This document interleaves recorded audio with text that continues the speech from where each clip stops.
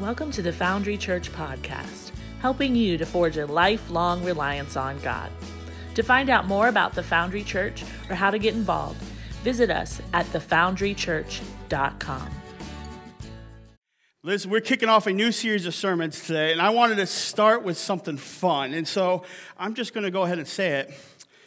Hey, girl, you want to go out sometime? Because I put the stud in Bible study. He has a cup that says it, y'all. So, okay, we're going to do Christian pickup lines. All right, I got one. You ready? I was reading through the book of Numbers, and I realized I don't have yours. All right, I'm no Joseph, but could you help me interpret these dreams that I've been having about you? That was not good. I'm going to beat it. All right. I'm no prophet, but I can definitely see you in my future. Okay. All right. I know you already said no, but like Joshua, I'm going to tear these walls down. Okay, that one's problematic. I wouldn't use that one. Okay, I'll kick it old school, and I'll go straight to the book of Song of Solomon, and I'm gonna bust out King Solomon's wisdom here and say, your hair is like a flock of goats descending Mount Gilead. Yeah. So I wouldn't use that one either because it doesn't make any sense. Why is my hair goats? I wouldn't use that one. All right, this is the one, all right? Is it a sin that you stole my heart? Boo.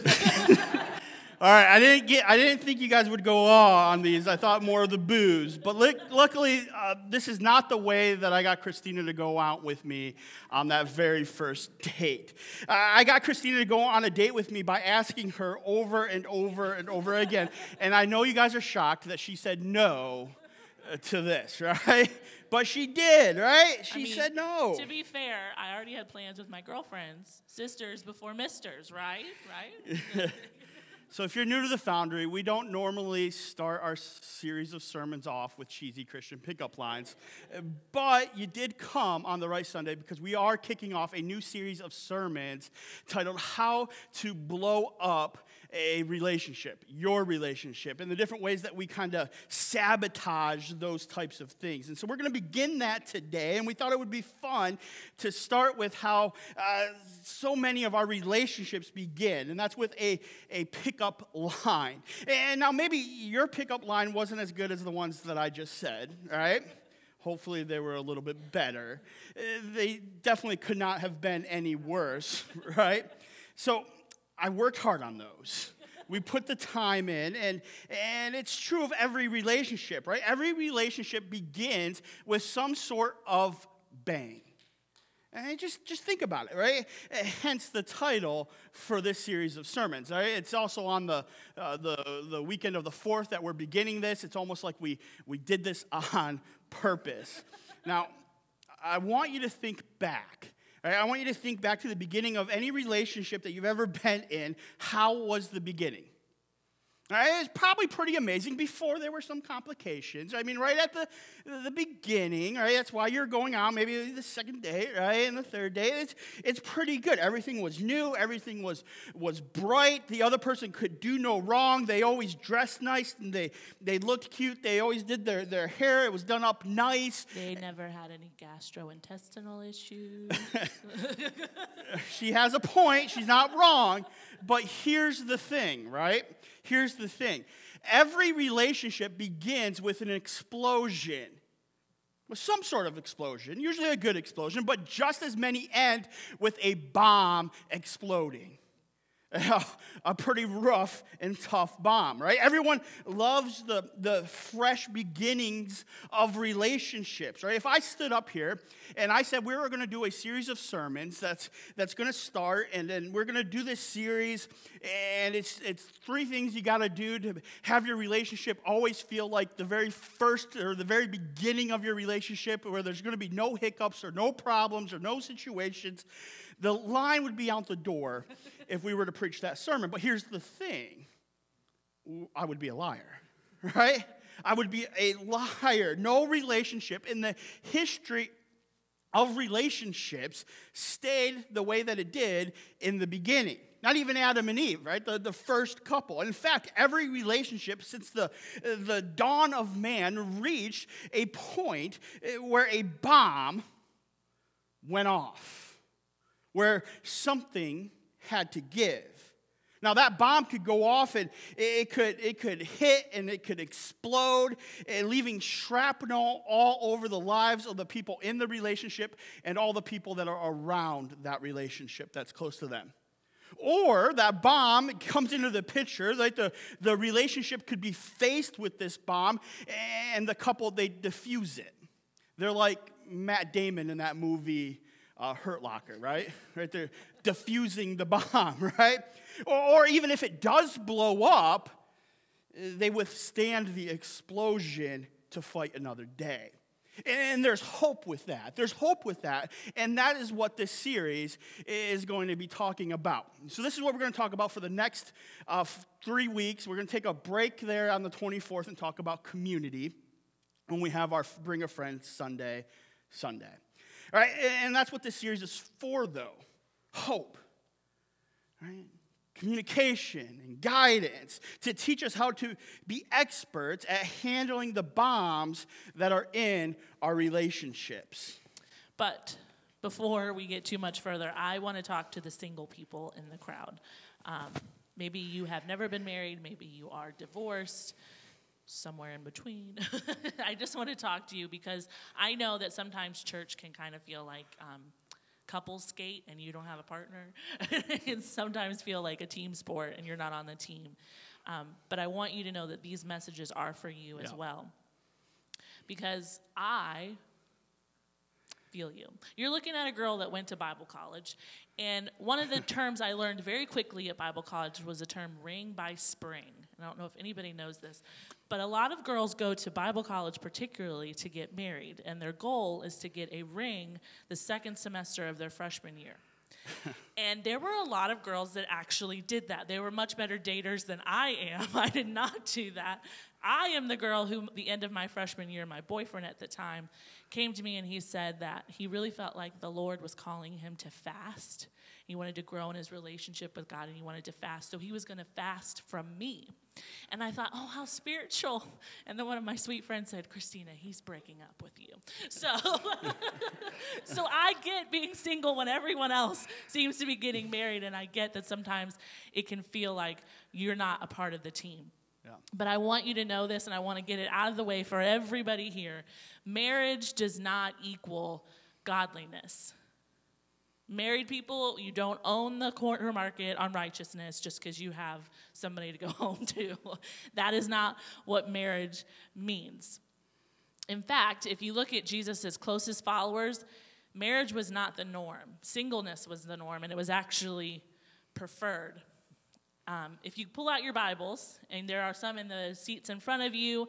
Also, if you want to download our app, if you download the app, click the Bible tab, this verse will be pulled up right there. We're in 1 Corinthians to start with. We're going to jump around a little bit today. But 1 Corinthians chapter 7, Paul is talking to the married Christians that are following Jesus. And he's telling them this is how you should be married. This is what you should do. This is how you should behave. And after he goes through all this big list of things to do, look at what it says in chapter 7, verse 6. He says, I say all of this. I say all of these things that you're supposed to do. I say all of this as a concession, not as a command. But I wish everyone were single, just as I am. Yet each person has a special gift from God of one kind or another. So Paul is basically saying, okay, I'm going to address the elephant in the room. Some of y'all are married. It's getting a little messy. So this is what you should be doing. But if you can control yourself, not getting married is better. And look what he says down in verse 28, the second half. He says, however, if you do get married, if you have to get married, however, those who get married at this time will have trouble. And I'm trying to spare you from these problems. Paul is basically saying, we are all called to be Christians first. I'm not called to be Andrew's wife first. I'm called to be a follower of Jesus first. But since I got married, there's going to be problems. Just warning you, there's going to be issues. There's going to be bombs. So, marriage or dating relationships of any kind have a habit of pulling us from our focus. And Paul knew that truth, and he knew this truth. The only relationship that can save you is your relationship with Jesus. Yep. I know that when I was single, I would come to these sermon series, and it was like, oh, I can't wait till I'm married. Everything's going to be great. It's going to solve all of my problems. No, when you marry. Yeah. But the truth is, the solution to my problems, the solution to your problems is not finding the right boyfriend. It is not marrying the right woman. The solution to your problems, literally every single one of your problems, is Jesus. Yeah. This week we sent out a survey over social media and our e-news and asked you all to complete it to help us with this sermon series. It was only 2 questions, so if you didn't fill it out, shame on you. No. But it was just 2 open-ended sentences that we asked you to complete. And the first sentence said this: if I'm being honest, the biggest challenge in my relationship was or is. And then we just asked you to fill in the blank. And the survey was anonymous, so I don't know who said this, but whoever did probably should be up here speaking. Because they said this: if I'm being honest, the biggest challenge in my relationship was or is battling the unrealistic expectation that my spouse would cure my loneliness and insecurities with constant love and attention that honestly only God and my own self-love could fix. Okay, that's it. That's the whole sermon. But that's the truth. Single people, married people, we are all broken people. And finding another broken person to partner with you is not going to fix any issues in your life. Only Jesus could fix those problems, and probably a really good Christian therapist or counselor, which we highly recommend. Yes, you need the support of your spouse. They need to walk through these relationship issues with you, but they are not going to be the one to fix it. Jesus is going to be the one to fix it. So, single people, 2 things. First, if you are waiting to find that special someone, now is the time to be working on your relationship with God and maybe working on your relationship with yourself. We have some really good Christian counselors that use our building, but the relationship that you are going to get into is not going to fix the problem. It is going to expound the problem. So, first thing, work on that. Second thing is listen to this advice. 1, you'll be able to use it when you get married, but 2, you know people who are married. And they do talk to you about their problems. And you can guide them using the tips and tricks that we're going to talk about over the next couple of weeks. That's what we mean when we say guiding people to forge a lifelong reliance on God. We are walking with people. We are guiding them through whatever they're going through. And you can do that even if you're single, as long as you have a relationship with Jesus. Absolutely. That's exactly what we mean by guiding people to forge that lifelong reliance on God. We're in this together. We have kids that we're raising up. We have friends and neighbors and siblings that we want to share this information with. All right, so for the next 4 weeks, we're going to take a look at the 4 most common bombs that people see or that they like throw or they drop in relationships. And then we're going to talk about how to diffuse them. Again, I hope my reference is correct. Matt Damon in the movie Hurt Locker, right? How to defuse these bombs. And today we're going to start with the landmine, that type of bomb of boredom. The landmine of boredom. Now, some of you guys, I know, are thinking that's not really a bomb, or why is boredom a bomb? You're giving me these weird looks, and I understand you're thinking boredom does not sound much of a landmine. There's not much there. Well, I think that if, for you parents out there, if you ever heard your kids say, hey, I'm bored, right? You know how devastating these words can be. How serious this statement is when your kids say, I'm bored. See, what usually follows those 2 words is a very poor choice followed by usually a very big injury. Now, it's something because they just, I'm bored, and they go do something stupid and they hurt themselves, or they said it one too many times and you kind of give them the, Right? I'm kidding, right? But when they say these words, there's usually something that's a little bit deeper there. In fact, my brother-in-law, Theo, his mom, Sylvia, she raised 3 boys herself, a single mother, and she knew how much trouble these 2 words could cause in their household, and so they were banned. You couldn't say the words, I'm bored. And if you did, she would give you something to do. And it was not something that was going to be quick. And it was not something that was going to be fun. All right? So these words were off limits because it's something under the surface there, like a landmine. Right? Boredom is no different in relationships. Some of us, we look at our current relationships and we think, we're comfortable. Yeah, sure, we're comfortable. Sure, we love each other, but I'm a little bored, right? And when we say these words, or we think these words, or we may not even be able to articulate these words. We kind of just let them kind of fester there in our heart and in our soul. And when we do that, things start to kind of seep into those cracks. Right? I'm bored. Thoughts like, well, she doesn't want to do anything with me, so I'll just sit here on my phone for a while. And then that turns into a couple hours, and then that turns into a couple hours every night where there's no communication, or you say, I'm bored, so I'll just go to the bar. Or I'm just gonna spend my time at the club or the wine tasting or on this website so I can escape for a little while, right?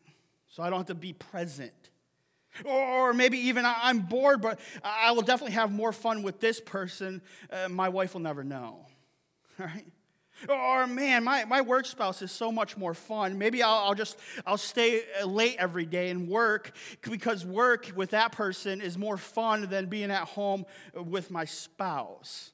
Right? We start to kind of make concessions, and we kind of just let things start to creep in. It's like a landmine that's going to take us off at the legs. Right? When you look out onto the field of any of your relationships, it can look like a normal field. Right? Nothing extraordinary.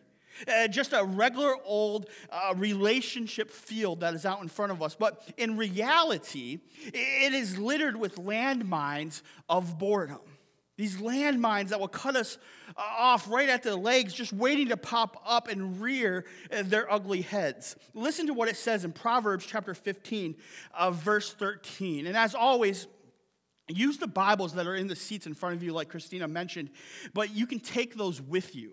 Those Bibles are free for you to use and to have, to give away, to take. So grab a Bible if you need one, or if you know someone who needs one, take those Bibles with you.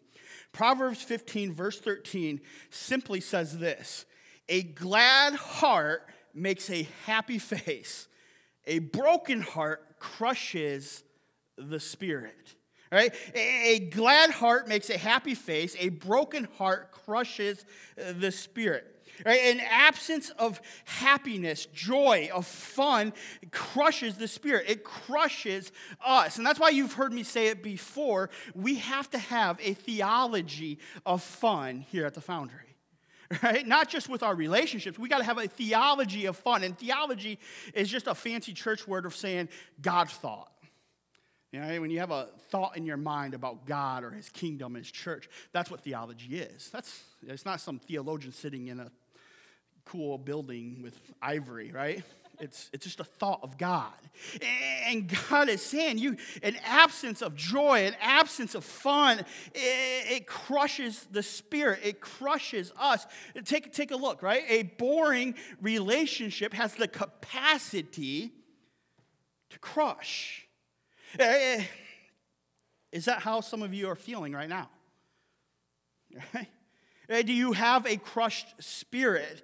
Do you hate coming home? Sure, you don't fight like your neighbors do, but you just don't do anything. Your spirit, it's a little crushed, or you're cut off at the legs and you can't move. So, the opposite, let me take you back to the very beginning of your relationship. Do you remember being bored at the beginning? Probably not. If you were, rude, probably not. If you were bored, you probably didn't stay in the relationship. The beginning of all of our relationships is sort of like a bomb of fun. You would go to movies, you would go out to dinner, go bowling. Maybe if you're a little more athletic and healthy, you went hiking or running. I don't know. What do healthy people do for fun? I have no idea. Okay. So, yeah, we recently started walking, and all I think the whole time is, what's for lunch? What's for lunch? Raviolis and a nap. Raviolis. Yes, that's his chant while he's walking. But anyways, no matter how you define fun, at the beginning of your relationship, you had fun. And then let's go back even further. When you were younger and you were picturing your life and you were picturing who you were going to marry, I bet you thought, we're going to have fun. And I bet whoever you ended up with thought the same thing about you. Yeah. Why? Because fun is fun. Boredom can lead to some troublesome things. It can let bad thoughts seep in, but fun leads to good things. It leads to joy and laughter and happiness and connection. It's the things we want in our relationship, the things that we need in our relationships to survive. I'm going to go to something else that Solomon said. It'll be in the book of Ecclesiastes, chapter 8, verse 15. He says this, "So I recommend having fun, because there is nothing better for people in this world than to eat, drink, and enjoy life. That Amen. Way, they will experience some happiness along with all of the hard work God gives them under the sun." Yep. So Solomon says, eat, drink, and be merry. Because things are going to be tough. You're going to have work to do. There are going to be hard things to do. But you need to have fun. Because if you have fun, you connect with a person, and you can look back on that when things start unraveling. And we have this connection. We have this bond. We are able to survive. What Solomon is saying about diffusing the landmine of boredom is this: the best way to protect your relationship from boredom is to enjoy your relationship. Let me say that again. The best way to protect your relationship from boredom is to enjoy your relationship. Fun is essential, which is really good news, because I think we all want that. It's something that we're all longing for. Fun is the good stuff of marriage, and fun is essential for our marriages. Absolutely. Right? But how do we have fun as a married couple in the real world? Right? How do we have fun as a couple when there are some real barriers that are in front of us as a couple, barriers that aren't necessarily optional, things like work and, kids, right?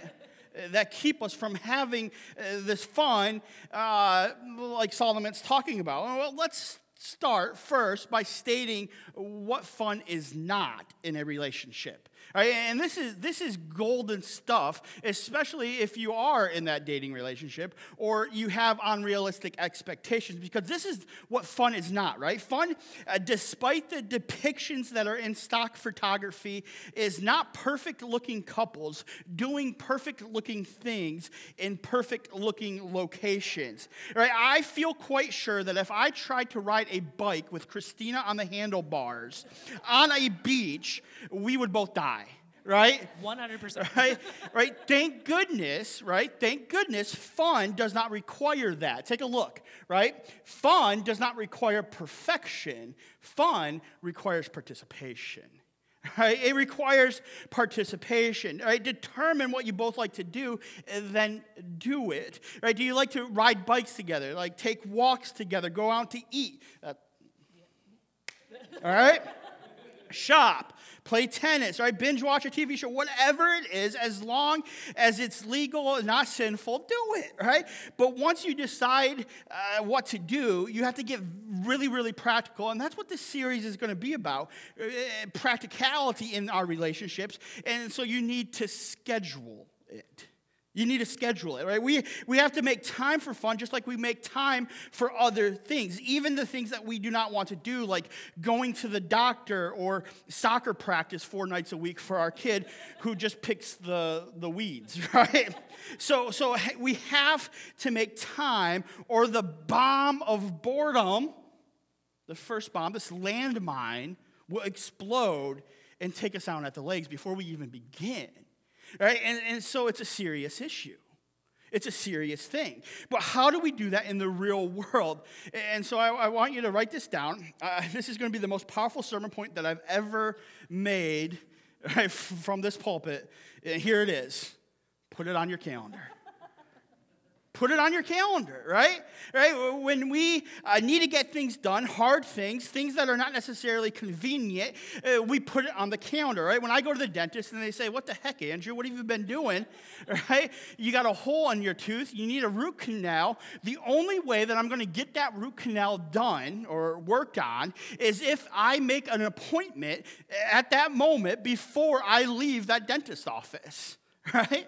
I have to schedule it. I have to put it on the calendar or I'm not going to do it. And so what if we got into the habit of putting fun in our relationships on the calendar? What would that look like? Would that be a good starting point as we start our conversation, as we start to look through Scripture about our relationships with each other, our spouses, in terms of forging our life on God? Wouldn't that be a good starting point? What would that look like? Right? What kind of difference would that make in our relationships? Okay, so for the next couple minutes, we're going to be really practical. We're going to talk about 3 things to put on your calendars. Okay. The first one is schedule time to talk. Yeah. And I know some of y'all are like, "Oh, I don't want to do this."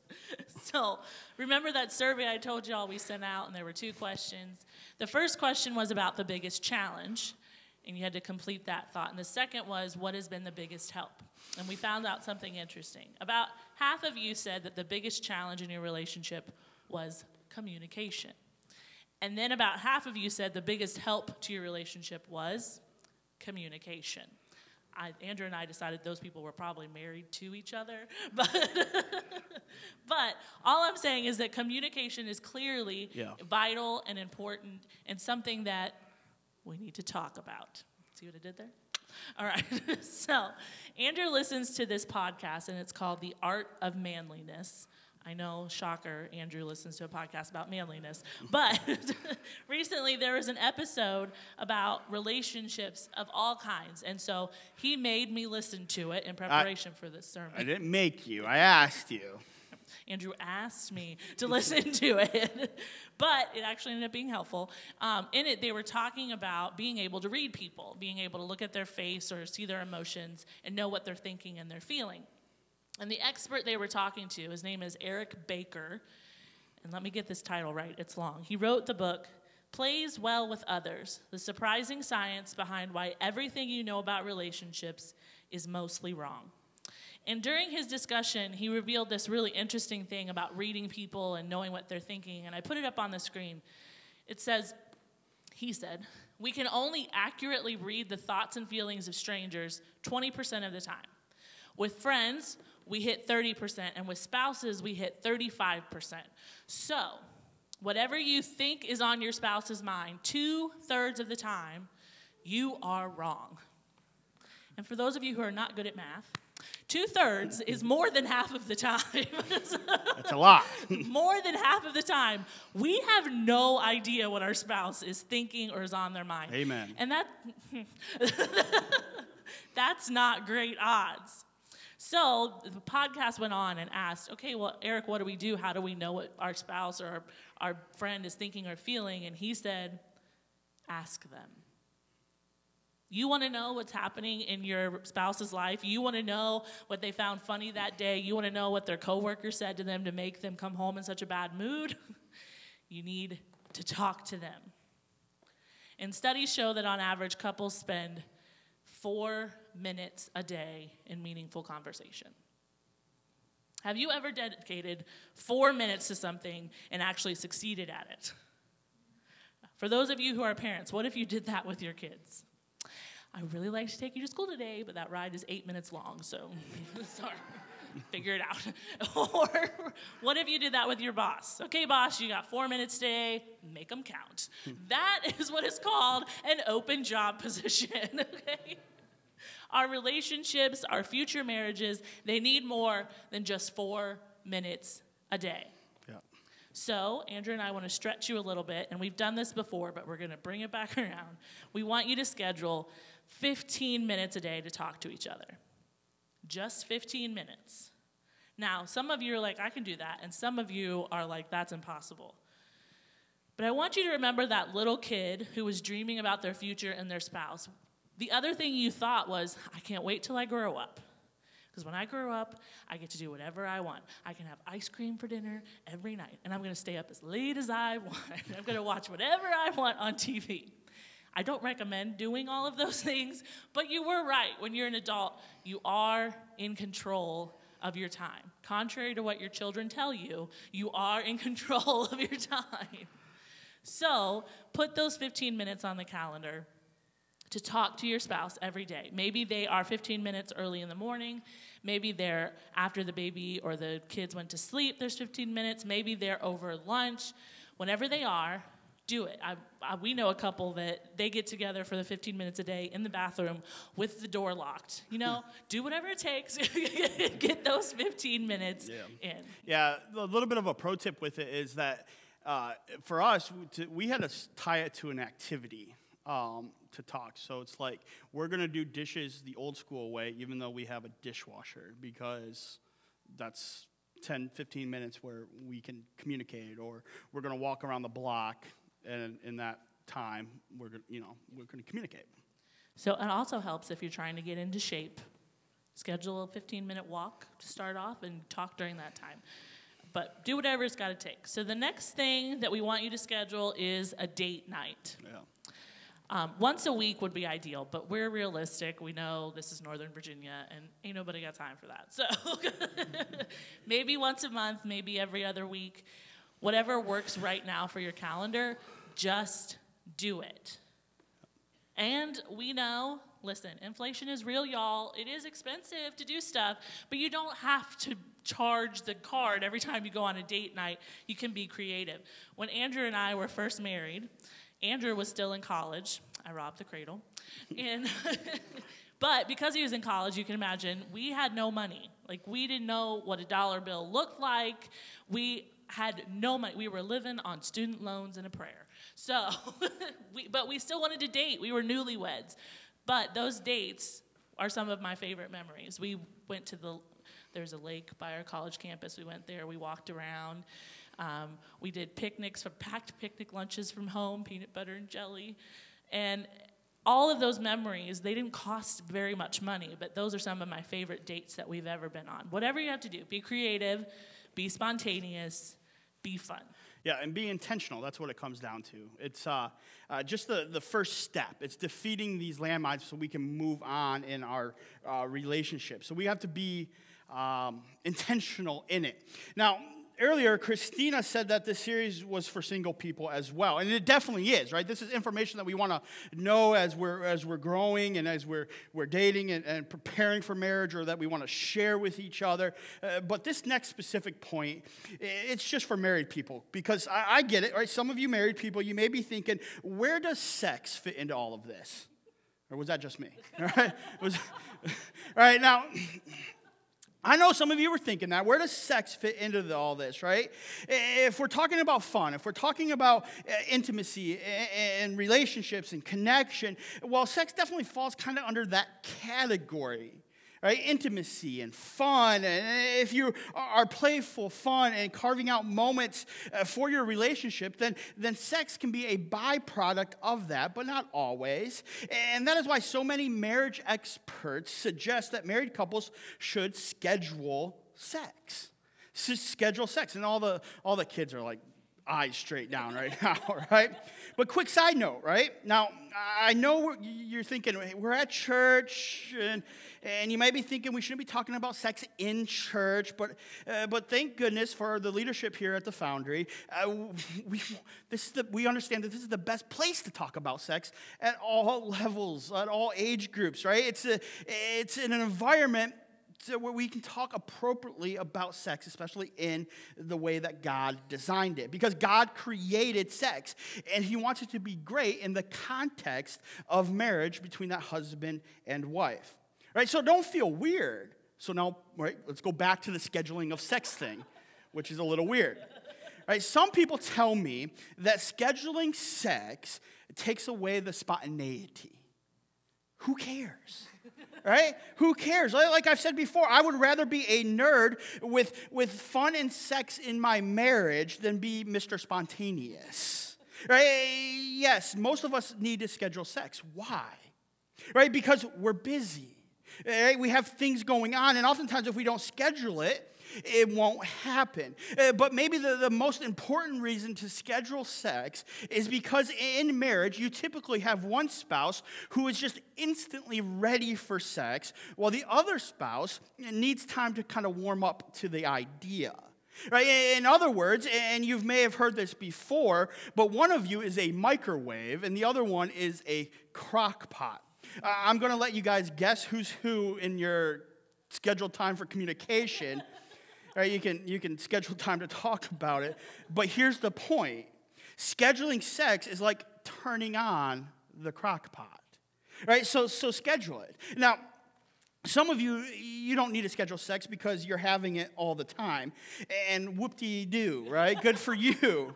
Right? Aren't you special? Right? But for the other 99.9% of us, a little scheduling is a good thing to do. I'm also not suggesting that we should never be spontaneous. We should, but scheduling it never hurts, and it almost always helps. After I spoke on this topic with a friend and his wife, they said they were officially determining that Sunday was going to be sex day in their relationship. And now that's what I call the Lord's Day, right? Right? So bottom line here is, this is the question. What is the difference between couples who have fun, who have intimacy and enjoy each other sexually, and those who don't? Well, those that do are intentional. Right? They make time for it, and if that means scheduling it, why not? Okay, so she left that point for me. Yeah. There's one more thing that we wanted to say about fun. And it's sort of like what you said about sex, that fun does not just have to be during that scheduled time. Fun is, you can have it at any time. And when it comes to having fun, we all have to decide personally as individuals that we are going to be fun. When I was in college, I was a young life leader, and our group had this thing called the Woohoo Spirit. And basically what it was is when a kid came up to us and they wanted to do something that they thought was going to be fun, and we kind of were like, I don't know about this. One of the other leaders would look at us and say, woohoo, and then we'd all go, woohoo, and we'd do it, and you ended up having fun. So that's what we're saying about having fun. This is not about sex. You should, if you don't feel like doing it, talk to your partner about it. But everything else, if your partner is being silly, if they're telling you a joke, woohoo, that's the best joke I've ever heard. If you need advice on laughing at jokes that aren't funny, I am a pro. So just talk to me about it. We're just saying, are you coming home stressed and grouchy all the time and not even trying to have fun? Just try. Just put in a little bit of an extra effort. Intentionality. Be intentional about it. As partners in this relationship, we all have to make the decision that we are going to be fun. If our spouse is trying to be fun, let's try to be funny or fun back. Encourage their silliness and their pranks, whatever you guys think is funny. Choose joy, choose happiness, and choose fun. Absolutely, right? And choose to make time for fun. And that's what the intentionality is, to put it on our calendars, to make it a priority. The challenge is that our society, the world that we live in, does not always encourage fun as a couple. And that's what we're battling against. We are led to believe that one more project, one more activity for our kids, one more part-time job is what we need in order to succeed. What happened to eating ice cream before dinner because we're adults, right? Now, I'm not saying that we should shrug off our duties, because we shouldn't, right? We shouldn't shrug off our duties as employees, bosses, and parents, but I am saying that we are big people, right? We are grown-ups, and so we can say yes to having fun with our spouse, to defeat this landmine before we can get going and face all these other bigger bombs that are becoming our way. So as the band comes back up, let me close by saying this. We purposely started with the landmine of boredom. right? As Christina and I were thinking about the bombs that kind of blow up relationships, we're keenly aware of the big issues that couples face, big issues that get all the attention, and things that we'll talk about, like affairs and addictions and lying and the lack of communication. But here is the thing. They almost always begin with someone saying, I'm bored, right? I'm bored. I'm bored and looking for something else to entertain them, or someone else to entertain them, someone else to bring them joy, someone else. Right? Boredom in a relationship is a slippery slope. Right? Some of you are just a little bored. Right? Some of you are thinking, hey, that was a fun sermon, Andrew, but I wish our problem was boredom. We've moved past that issue. And I want you to know, I get it, I hear you, right? And God sees you. He sees you, and God is with you in that part of your relationship, with those struggles, with those arguments, and with that lack of knowing what is the right next step to take. He's with you. And there is no marriage that is too far gone. There is no relationship that is too broken. There is no situation, no matter how far past boredom you are, that God can't restore. And that's why we started very practical here. Because as a couple, if we're growing and focusing our faith on forging a lifelong reliance on God, if we're both doing that, and we're struggling, we have issues, and we're not communicating, and everything she does just upsets me, or everything that I do is just annoying, or whatever it is, if we just know, though, that we're forging our life on God, we're going to grow closer to Him and to each other in the process. And that's what we want to talk about in the next few weeks. Forging our life on God because we are married. And because He's called us to do certain things, to love in a certain way, to just serve one another in such a beautiful way, that our faith can only get bigger because of how we do that. And in the spirit that we do that. So I know it's hard. I know it's difficult. Relationships take work. But it's worth it.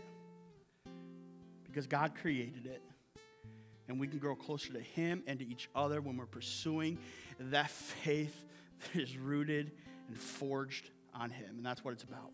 So let's stand and worship our God, because there is nothing that our God can't do.